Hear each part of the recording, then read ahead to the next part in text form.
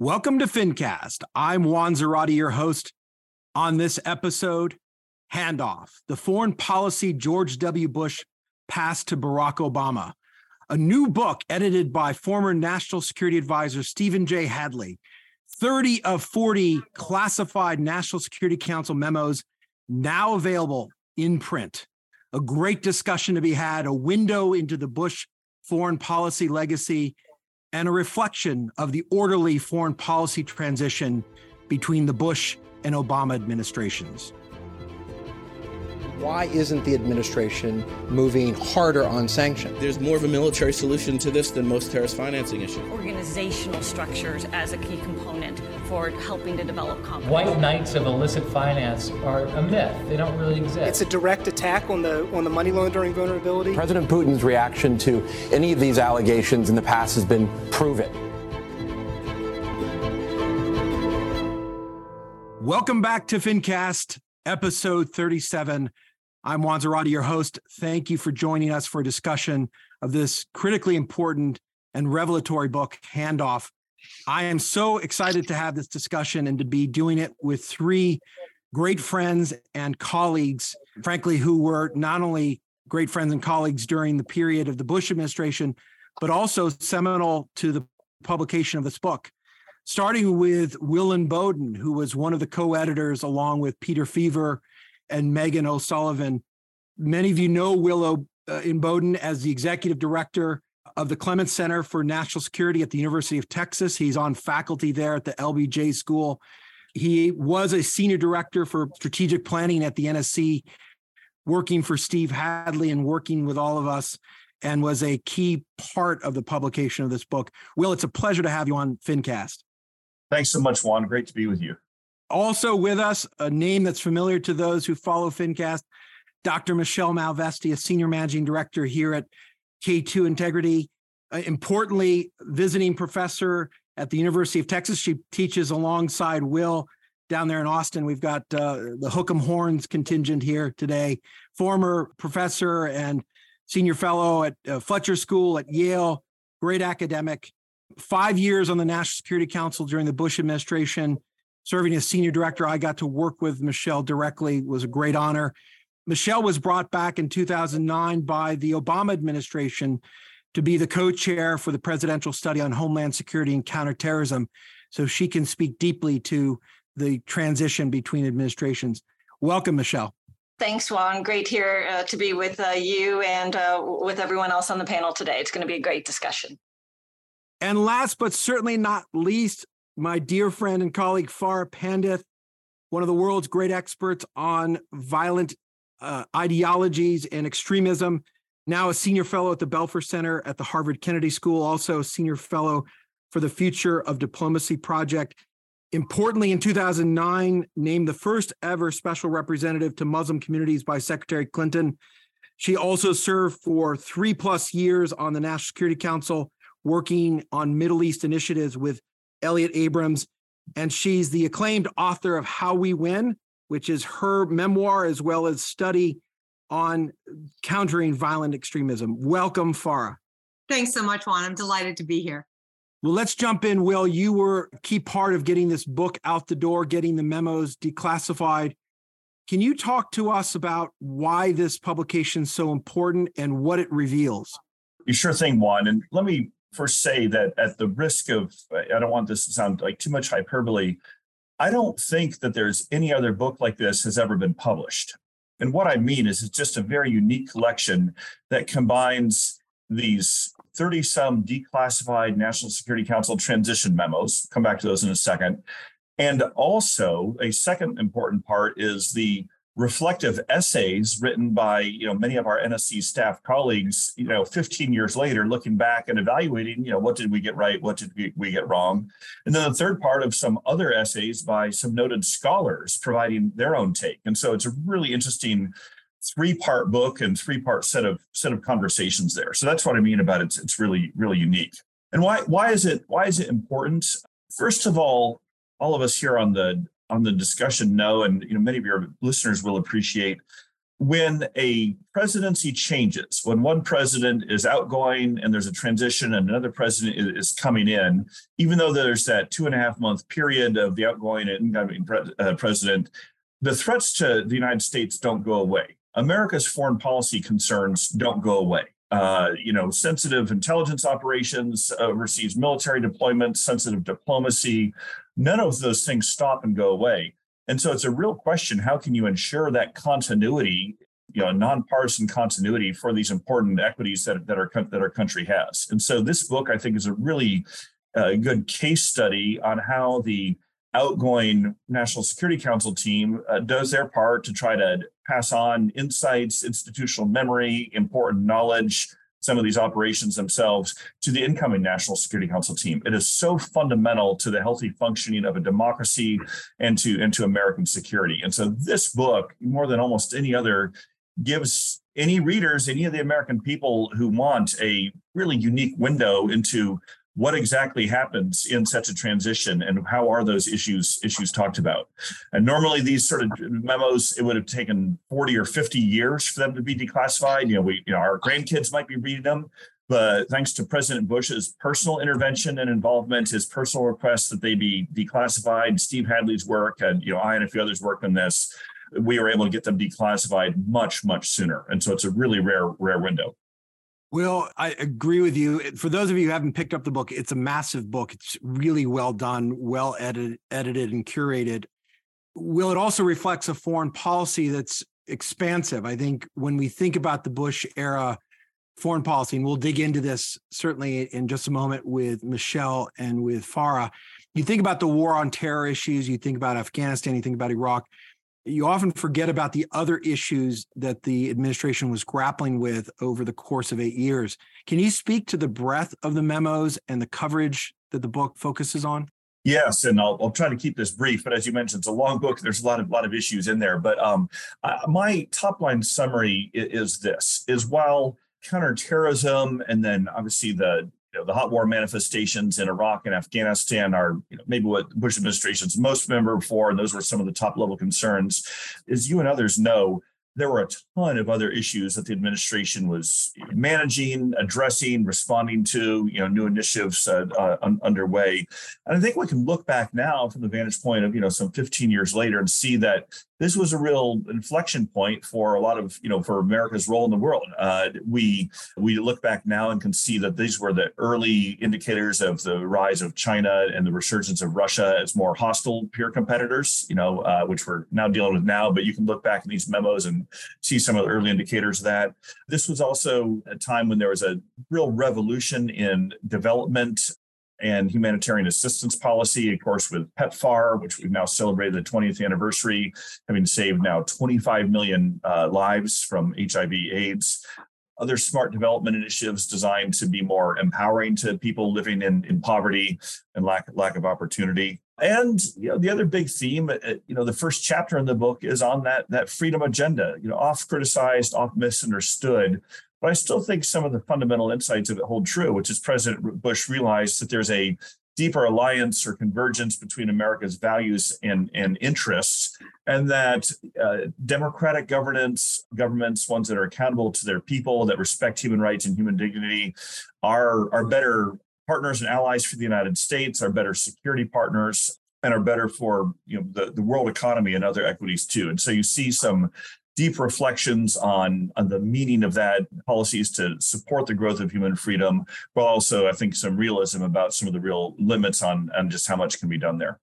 A great summary, Will. Will, I want to come back to you after the discussion evolves a little bit and talk about comparison of the Bush administration to the Reagan administration. You, of course, just published a great book, The Peacemaker, Ronald Reagan in the White House and World. I want to get your reflections on both your book and how this book and the Bush foreign policy legacy compared to the Reagan administration. But Michelle, let's turn to you, because there's a heavy focus, of course, on the war on terror. There are 5 classified memos declassified in this book, one on dismantling al-Qaeda, another on combating terrorist financing and using financial tools to isolate rogue actors, a theme that our listeners are well familiar with, institutionalizing the war on terror, war of ideas, and WMD terrorism. So, Michelle, you worked not only for many years at the NSC, but you also worked on one of the postscript memos in terms of institutionalizing the war on terror. Can you give the listeners a sense of what the Bush approach to terrorism was and why it was so important and revolutionary in the post 9/11 period? Yes, thank you, Juan. As I think many of us on this call and for the listeners have experienced that, the terrorist attacks on 9/11, they were a clarion call.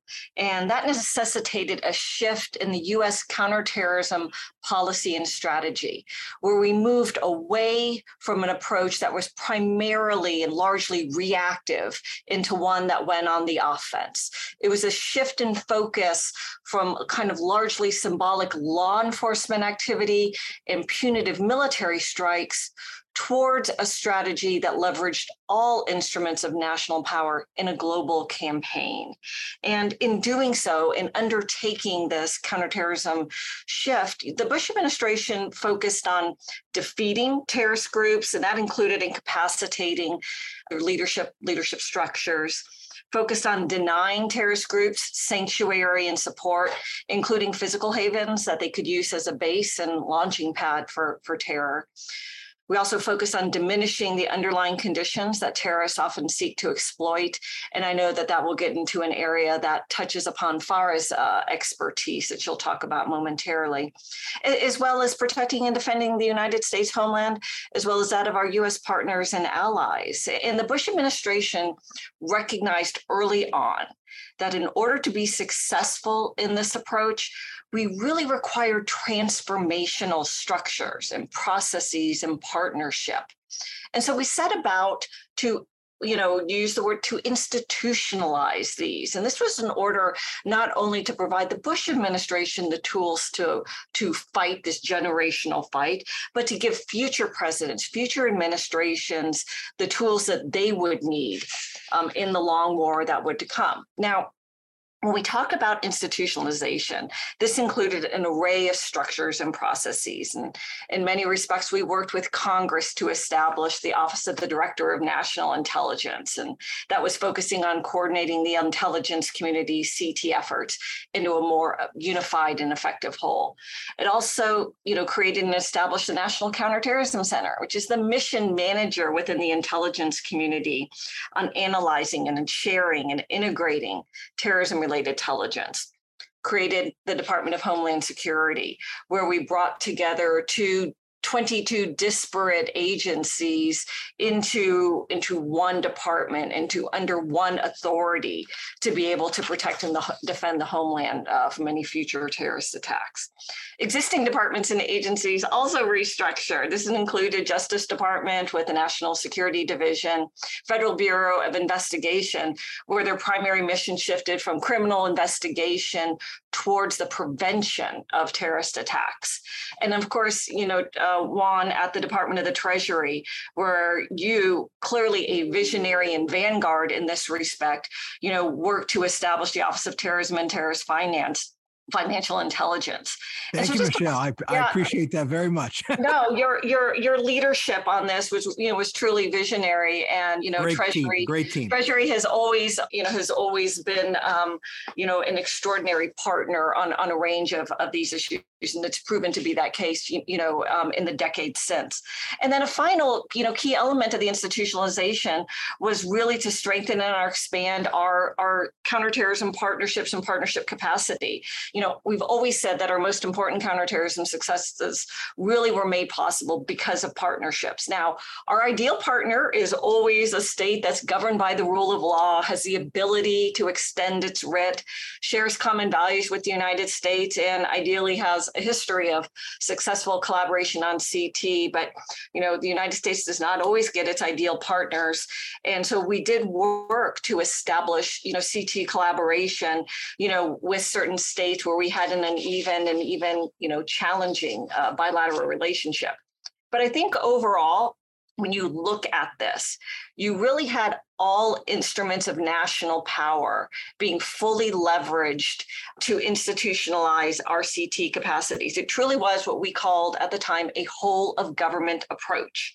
And it utilized not just the law enforcement and not just the military, but the diplomatic, the intelligence, the financial and economic, the informational tools in an integrated effort.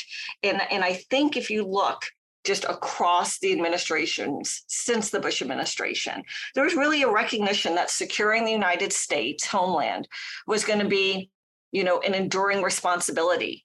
And it rested not just even with the federal government, but extended beyond to our state and local and tribal governments, to communities, and also to the private sector, who are the owners and operators of the vast majority of the nation's key resources and critical infrastructure. And so I think overall, what you see is, even where we've shifted towards more of even a whole of society approach. And I think that was part of the broader element that we focused on as we sought to institutionalize the war on terrorism framework, Juan. No, that's a great framing. And I think that you've reflected the massive shift that was underway, both conceptually, sort of the preventative paradigm taking hold, but also bureaucratically, all the things that were done to create new institutions, new capabilities, information sharing, et cetera, which you reflect very neatly in the memo, and I think is in the original memos as well. Farah, let's turn to you, because a key part of what the administration wanted to do and was doing, both in the war on terror and more broadly in the freedom agenda, was engage in a war of ideas. That meant different things to different people, but it was seen as fundamental to how the Bush administration addressed the threat from al-Qaeda, counterterrorism, and dealt with the rest of the world. How did you see the war of ideas? How did this play out? And again, you contributed very neatly with the postscript memo as well on these topics. So those who are interested should go and read your memo, which is fantastic. But how did you see the war of ideas? And then how did that transition as you took on a new role for the Obama administration? Thanks so much, Juan. And I will build off of what Michelle said about forward thinking and whole of government. And I think it's very important that you're asking a question, what is the war of ideas? Because it's very clear that as the president was looking at the threat that we faced after 9/11, he clearly understood and concluded that we needed to do more than just look at the kinetic component of the war, the hard power protection force. And I think there we can look at what he was sort of moving forward on the ideological component, which was to ask the question, are we doing enough to make sure that we are making sure that al-Qaeda at the time was not able to recruit and exploit conditions on the ground through their narratives and their ideology of us versus them to bring in more people toward their nefarious goals. And that is what the war of ideas was. It was the ideological dimension of the war. And the thinking that went into that it echoes much of this sort of forward posture of looking at things over the long term, understanding that al-Qaeda was not just recruiting older generations, but they were looking at young people. How did we as the United States government think about the ability for us to utilize every component in our toolbox to be able to deal with an ideological threat? And there it's really important to remember the reimagination and the rethinking that went into this. Sure, they're so importantly, we stood up brand new departments and agencies thinking about how to coordinate better. But we as a government had not, prior to 9/11, been thinking really dramatically about what was going to be needed within the US government to make sure that we could win an ideological fight. The Cold War was over. Our tools in that toolbox were diminished. We did not have a public diplomacy component that was as robust as we needed it to be. So we were thinking along the lines of, how do we stand up a really robust effort to make sure that al-Qaeda wasn't able to recruit and radicalize? And how did we work and engage with the communities that we knew that they were going to go after to try to build resilience? And so the necessary steps that we had to take was to reformulate a strategy of action. And that is what the War of Ideas was. So countering violent extremism is the field that was developed, the tools in the toolbox that are all soft power tools. This was not about policing. This was about giving agency to civil society, engaging with communities in our country and around the world, fortifying the ability for these communities to push back against the ideology of Al-Qaeda and actually, smartly, groups that came after it. So while the War of Ideas and CVE stood up right after 9/11, over the long term, the framework for how we deployed antibodies in the system it has proven to be extremely important. We have understood that the young demographics in our country and around the world matter, because that's where terrorist groups and other types of nefarious actors are going after to build their ideological armies. We understood that the technology, the social media was moving at a really rapid pace, and that the nefarious actors were in fact using technology to recruit and radicalize and to bring people on the board. So the War of Ideas effort was both in the online space and in the offline space. It was looking at younger generations. It was thinking about civil society in brand new ways, building networks of like-minded thinkers, being the creator of brand new types of efforts with, Michelle was talking about partners. We were rethinking the kind of partnerships that we could engage with to look at this ideological fight. So I look at this effort, certainly in the 20 years that have passed, every single administration has used the frame of grassroots matters, civil society matters, lifting up voices that can build resilience. This was the frame that President Bush put forward, President Obama continued with, even President Trump, and certainly now President Biden as he looks at the domestic threat. It is all about resilience at the grassroots level and what government can do to make sure every aspect of government is using all the tools that they have. And Farah, that's such a great explanation. It also speaks to the role you took on for Secretary Clinton and the Obama administration, because there was so much personal diplomacy that you were engaged in to engage religious leaders, tribal leaders, community leaders all around the world, in Muslim communities, in Africa, in Asia, in the Middle East, in North and South America. You were literally all over the world. Can you just speak to that element of personal diplomacy? And it speaks to what you and Michelle were talking about in terms of an all of society approach to this problem. Thanks so much, Juan. President Bush recognized that we faced a historical ideological struggle. And while this was stood up in the context of 9/11, there were different types of groups that were trying to exploit the religion of Islam. And actually, since that time, other groups that are using other religious ideologies to try to build armies.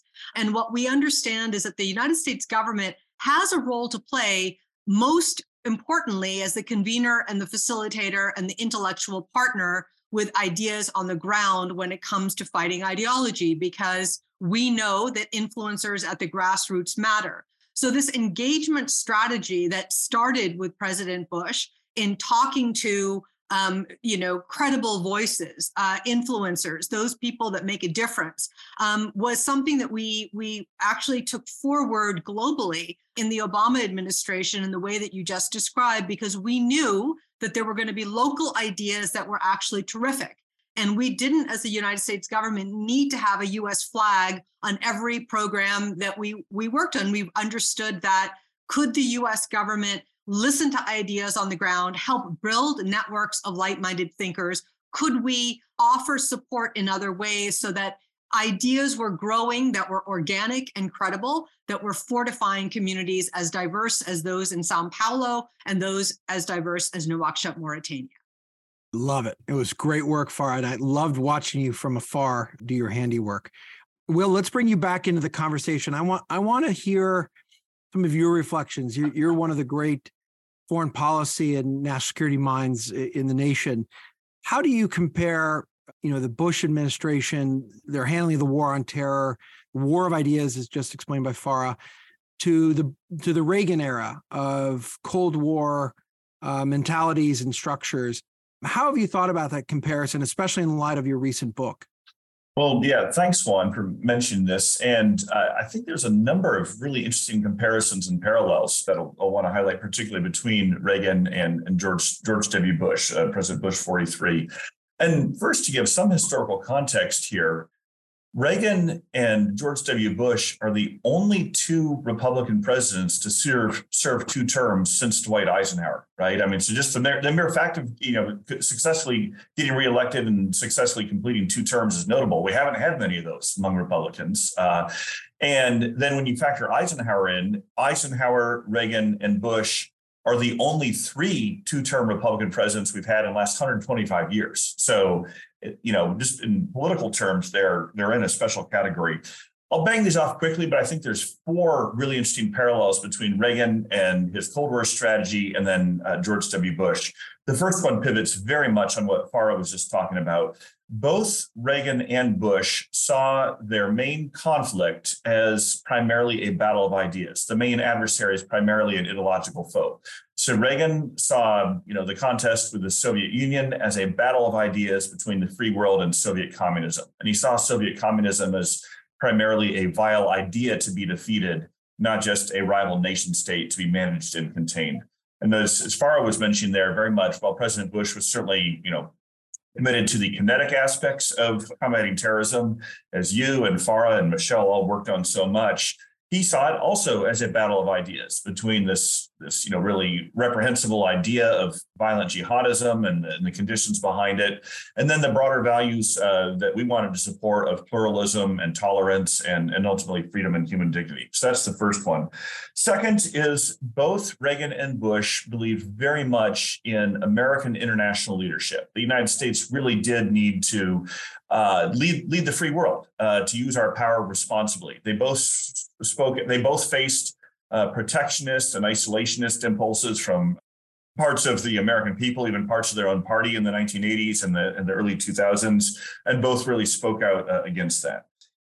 Third, they both really believed in a set of values shaping America's role in the world, especially the responsibility to support the spread of democracy and human rights. And Bush is often misunderstood on this. He wanted to support it peacefully. This is not why he invaded Iraq and Afghanistan, but both he and Reagan similar there. And fourth, they're both deeply committed to allies, and they saw allies as a real unique source of American strength, both as assets to our country, but also they both really personally invested in allies. I mean, you look at Reagan's personal friendships with British Prime Minister Margaret Thatcher, Japanese Prime Minister Yasuhiro Nakasone, Canadian Prime Minister Brian Mulroney, West German Chancellor Helmut Kohl.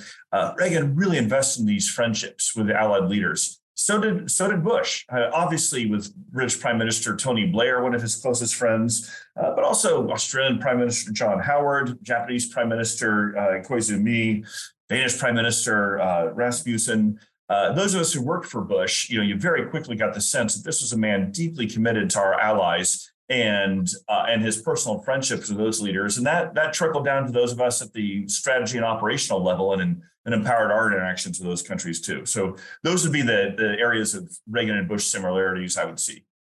It's a fantastic summary, Will. And you're absolutely right. Those of us who were privileged enough to be in the Oval and listening to his phone conversations with world leaders understood that there was something personal embedded in every conversation, and the president knew it and leveraged it and cherished it, I think, in many ways. Michelle, let me turn to you, and then we'll close out with maybe a lightning round. But I want to get your impressions on the transition on the war on terror. The Obama administration politically really was rejecting sort of the Bush era policies, talked about reversing those policies. But I think history has shown and will continue to show that there was enormous continuity in terms of, the institutions, the approaches, the tools, even the personnel. I sometimes joke that I was the only one from the counterterrorism community that left in 2009. But can you speak to that continuity? You saw it firsthand. No, thank you, Juan. And first of all, I just want to commend Will. I'm in the middle of Will's book, and it's always just so nice to hear his thoughtful insights just across administrations. I think overall, Juan, there's far more continuity than change, just across the administrations when it came to the war on terrorism. You had mentioned that I had gone back into the Obama White House just very briefly to co-lead Presidential Study Directive 1 that helped the Obama administration reorganize the White House staff for Homeland Security and counterterrorism. And while effectively what that did was take a structure that had been created during the Bush administration, the Homeland Security Council staff, which is a parallel to the National Security Council staff, where all of us had worked during the Bush administration, focused on specifically on Homeland Security issues, but to rationalize portfolios and to devise a structure in a way that met the priorities and the decision-making style of President Obama. And I think while some might look at that potentially as a shift in some of the institutionalization, I think what it really reflects is just a maturation of processes as you continue on, across the board. But I think overall what we have found, and which you'll see across the memos, including the one on dismantling al-Qaeda, as well as the institutionalization one, is that there is greater continuity than there is discontinuity across the administrations. Some areas, including where President Obama may have had a shift, was perhaps on some of the direct action capabilities. While the pursuit of the direct action are formidable direct action counterterrorism capabilities that the Bush administration focused on were continued under the Obama administration. That's a clear extension of the Bush policies.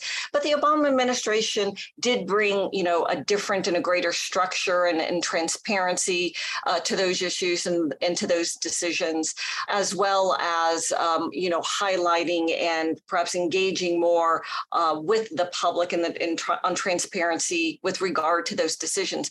But again, much more of a maturation of processes that then you see discontinuity or discord. But I think overall, when I look across the framework, the framework has endured. It has endured over 20 years later, which is what the Bush administration had intended, was to give future administration those tools, those structures, processes, authorities needed to be able to carry the fight forward. And I think the framework matters now more than ever, which might seem strange to some of the listeners, because terrorism, it doesn't sit atop the national security pyramid in the way that it did while we were all working together in government on these issues, clearly due to competing priorities across a range of critical national security and foreign policy issues, and due in part to some of the success that we have endured through the years, where we did remedy some of those systemic failures that rendered us very vulnerable and susceptible to the terrorist attacks on 9/11, as well as, quite frankly, prevented other catastrophic terrorist attacks on U.S. soil across 3 presidential administrations and now into a 4th. And in this regard, terrorist threats might seem remote to many of us, perhaps to some of the listeners. They might seem less acute than when we were all working on them together. But the terrorist threat today really is more diverse. It's more geographically diffuse. It's more ideologically diffuse. And in that regard, it's more complex. And so I think when we look across kind of continuity and discontinuity and continuity and change, I think the question then really becomes is how do you continue to prioritize, these national security capabilities in a resource-constrained environment, and do so without rolling back those institutionalization efforts, without rolling back the gains that we have made, without allowing these capabilities and structures and processes to atrophy. Because in doing so, you would introduce a new level of risk. And at that point, there has to be then a very open and frank and honest conversation with policymakers and with the American people of what level of risk we would find acceptable. And I think that's where you might see a shift, Juan. Yeah, no, that risk calculus is critical, and how that's explained to the public and and how that gets translated into the bureaucracy is critical. Farah, I want to give you just a quick opportunity to speak to the continuity on the War of Ideas issues before going to the lightning round. We've seen the rise of ISIS. We've seen the rise of other terrorist groups.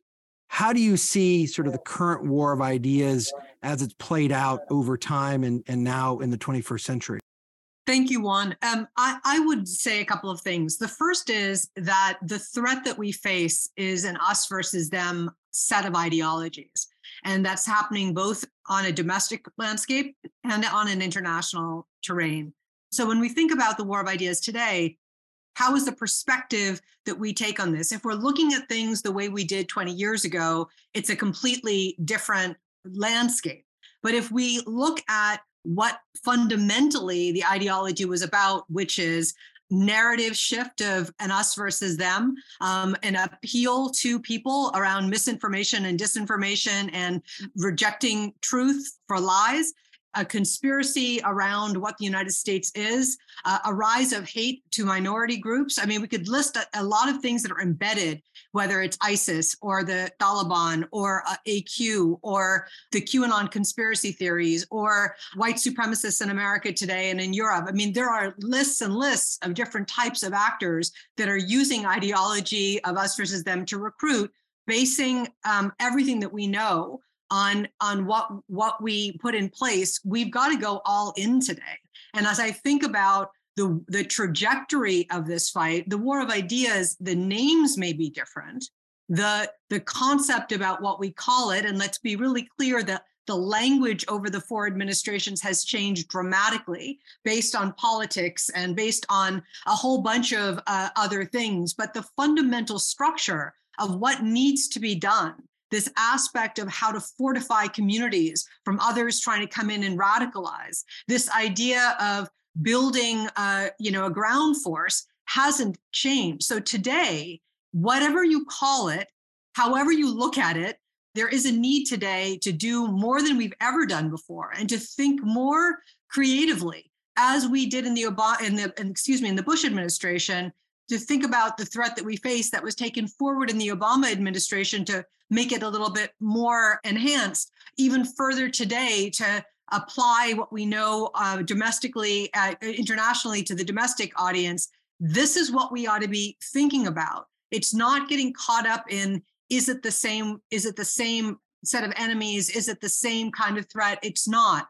It has morphed. It's become more dangerous. It is more critical that we look at soft power today than we ever have before. Michelle said something really important about sort of funding resources. But I also want to add to that a fatigue that has set in around thinking that we have accomplished what, there's not been another 9/11. And so therefore we shouldn't put the kind of time and energy into this. Today, we've got to be smart about what the ideological wars are and how we're building resilience in our communities. Hey, Juan, can I jump in there real quick on this and what Farah just said? Yeah, real fast, Michelle. One of the areas where, where perhaps we did not anticipate in institutionalizing was a focus at the time on the domestic violent extremism, of course, of which we're struggling right now and which is rising to the forefront with racially and ethically motivated violent extremism, anti-government and anti-authority. And so, Farah's right, in terms of looking across where we need to continue to evolve and refocus efforts. Yeah, and maybe just a final footnote on what you both are saying. I think there is a luxury to the security that we have seen in the wake of defeating al-Qaeda and in diminishing the threat. And I think there have been waves of this, of course. And President Bush talked about this. It was his mantra with us. He also mentions it in the foreword of the book, where it was our job to worry about the threat and the problem of al-Qaeda and other terrorist groups and transnational threats. It was, our duty to protect the American public so that the American public could go about its lives and the economy could go about its life, and society could not worry or be angsted about terrorism threats all the time. And so there is a little bit of a fatigue in what we're seeing, but also a luxury of the success that was spawned from the Bush administration, I think. Let me just ask in a lightning round fashion to each of you, what one thing would you want the public to know about Bush administration foreign policy in light of this book, or that you think this book helps to highlight? What's one aspect that you think is either forgotten or not fully recognized? Will? Yeah, I think there's an aspect of really foreseeing the future, like the world that we're living in now in 2023, that you'll see there in these Bush administration memos and the president's own policies and priorities there, and at the end of 2008. Authoritarian populism. We have a whole memo on that, and that's of course a real phenomenon we're dealing with globally right now. Pandemic, global pandemic. Again, of course, President Bush led quite a bit in trying to prepare for that. Even in a number of ways, I think he really anticipated what became the Arab Spring several years after he'd left office, of highlighting how these autocratic, somewhat brittle autocracies in the Middle East are just not very stable because they don't have democratic legitimacy. And so even though we didn't solve all the problems or fix all the policies, there's a certain farsightedness, I think, in President Bush and his team about what the future world looked like that we're in now 15 years later. Great. Well, Farah, what do you think? Well, it is really important to think through the wisdom of engagement and how important was that President Bush really put a lot of effort on that soft power dimension in every way. He organized an effort that had not been done before around rethinking the way in which we can engage. And importantly, and this is the point I want to make, there is the fundamental point of Al-Qaeda's ideology was this narrative that America was at war with Islam and Muslims. And President Bush was very clear from the very beginning that we had to do everything we could to demonstrate that Al-Qaeda was manipulating one of the world's great religions, and that we as Americans believe in pluralism, and that every faith is part of America. And so when President Bush walked into a mosque twice during his administration, when he put a Quran in the White House library for the first time in American history, when he pushed hard to develop an envoy to an organization for the Islamic Conference, a 50-odd number Muslim majority state group of nations that had never had an American envoy sitting there, he was sending a message that said, we are engaging, we are not going to play into this idea that America is at war with Muslims, because we're not, and we understand that Islam is part of America. Fantastic, Farah. Thank you. Michelle, what do you think? There are so many thoughts that are running through my mind right now. I'm going to go very, very narrow. I know that Will and Farah went much more broadly, but I think it was, for me, on the narrow set of issues I worked, is really understanding the culture of preparedness, the culture of resilience that the Bush administration tried to put forward. And we think about this solely in terms of, we often think about it solely in terms of, within the borders and within the homeland itself. But so much of the backbone that we built for the Homeland Security resonates out to other natural and man-made disasters, including our culture and preparedness in response for other broad global issues that we continue to struggle with today. And so I think overall, it's that broader resilience that President Bush tried to instill, within the American people, but then to back that up with an appropriate institutionalized backbone across structures and processes and authorities to be able to provide an enduring feature across generations. It's fantastic. And I'm going to take the moderator's privilege here and just offer a thought and a reflection. When you look at this book, and again, Will, kudos to you and the team of editors who put this together, and Steve Hadley, who led the effort. Just a phenomenal book. What strikes me is the scope of the foreign policy and the ambition. And those of us who worked on war and terror, obviously, were focused on those issues. But this is a really important reminder of the breadth and depth of policy that was underway, and the fact that we were walking and chewing gum at the same time. And it reminds me of our senior staff meetings that Steve Hadley would lead in the sit room during the weeks. And we would sit around the sit room and review what we were focused on as a council and as the president's staff. And it was always remarkable to me how global in scope we were, how deep we were in our coverage, and frankly, how humane we were. And I'm just reminded, and Will, you referenced this, PEPFAR, the President's Emergency Plan for AIDS Relief, which has saved 25 million lives, which the president didn't have to do, America didn't have to invest in, and we did. And it has made a world of difference in diminishing the threat and deaths from AIDS in Africa. So this book is a phenomenal contribution, I think, to academics, to policymakers, to students. Anyone interested in foreign policy needs to read this book. And again, kudos to Stephen Hadley for leading this effort. Will, I want to thank you. Michelle, I want to thank you as well, Farah as well, for your time and your efforts, not just today on the podcast, but also in putting this book together. Congratulations, and thank you very much. Well, thank you very much, Juan. Well, that's it for this episode of FinCast Handoff. I hope you enjoyed it. It was a great discussion with some great experts and friends. We will see you next time on FinCast.